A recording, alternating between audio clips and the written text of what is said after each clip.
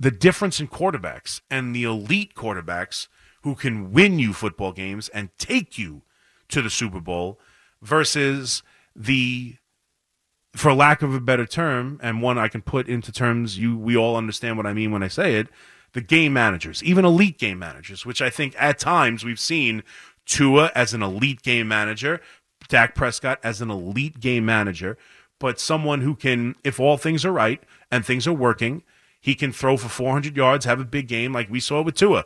Tua is in a precise passing offense.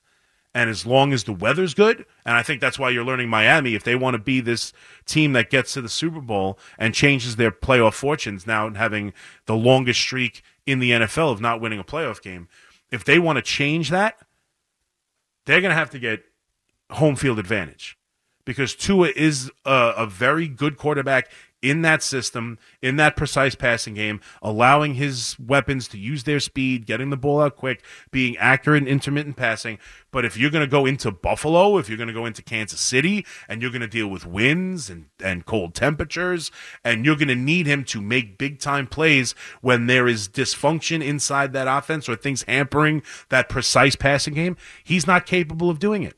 And we saw quarterbacks like Josh Allen be capable of doing it. And we've seen quarterbacks like Mahomes, and we're even seeing Stroud now emerge as that franchise quarterback, as that elite, game-changing, I'll take you there quarterback. Dak can go with you, and Tua can go with you. Allen, Mahomes, Stroud, and maybe even Love, although it's a little premature, but the way he played in that game and what you're seeing from him, those quarterbacks can take you there. And so we saw the no-shows, and we saw the difference in quarterbacks and how much they impact the franchise, which is why my dopey ass has been screaming about the Giants drafting a quarterback forever, because that's what I want. And Daniel Jones isn't it.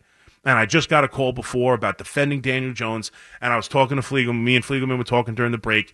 I don't know how you can watch what C.J. Stroud is doing and how he's transformed that Texans team, or you watch Love throw the football and him win that game and the way he played, or you watch Mahomes and Allen, you watch these elite quarterbacks and how they transform their teams. I don't know how you can watch them and still tell me all the tools of Daniel Jones. I'm sick of hearing about the tools.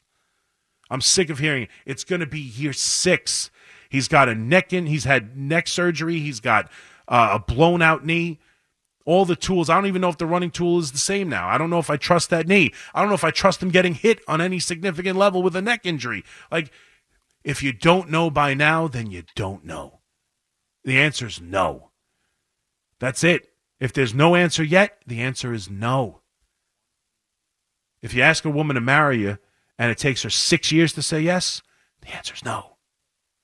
And that's where we are with Daniel Jones.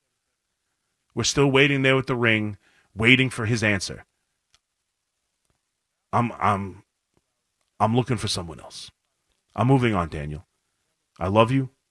I wanted to be with you, but you refuse to commit. And I'm too much of a catch to wait for you.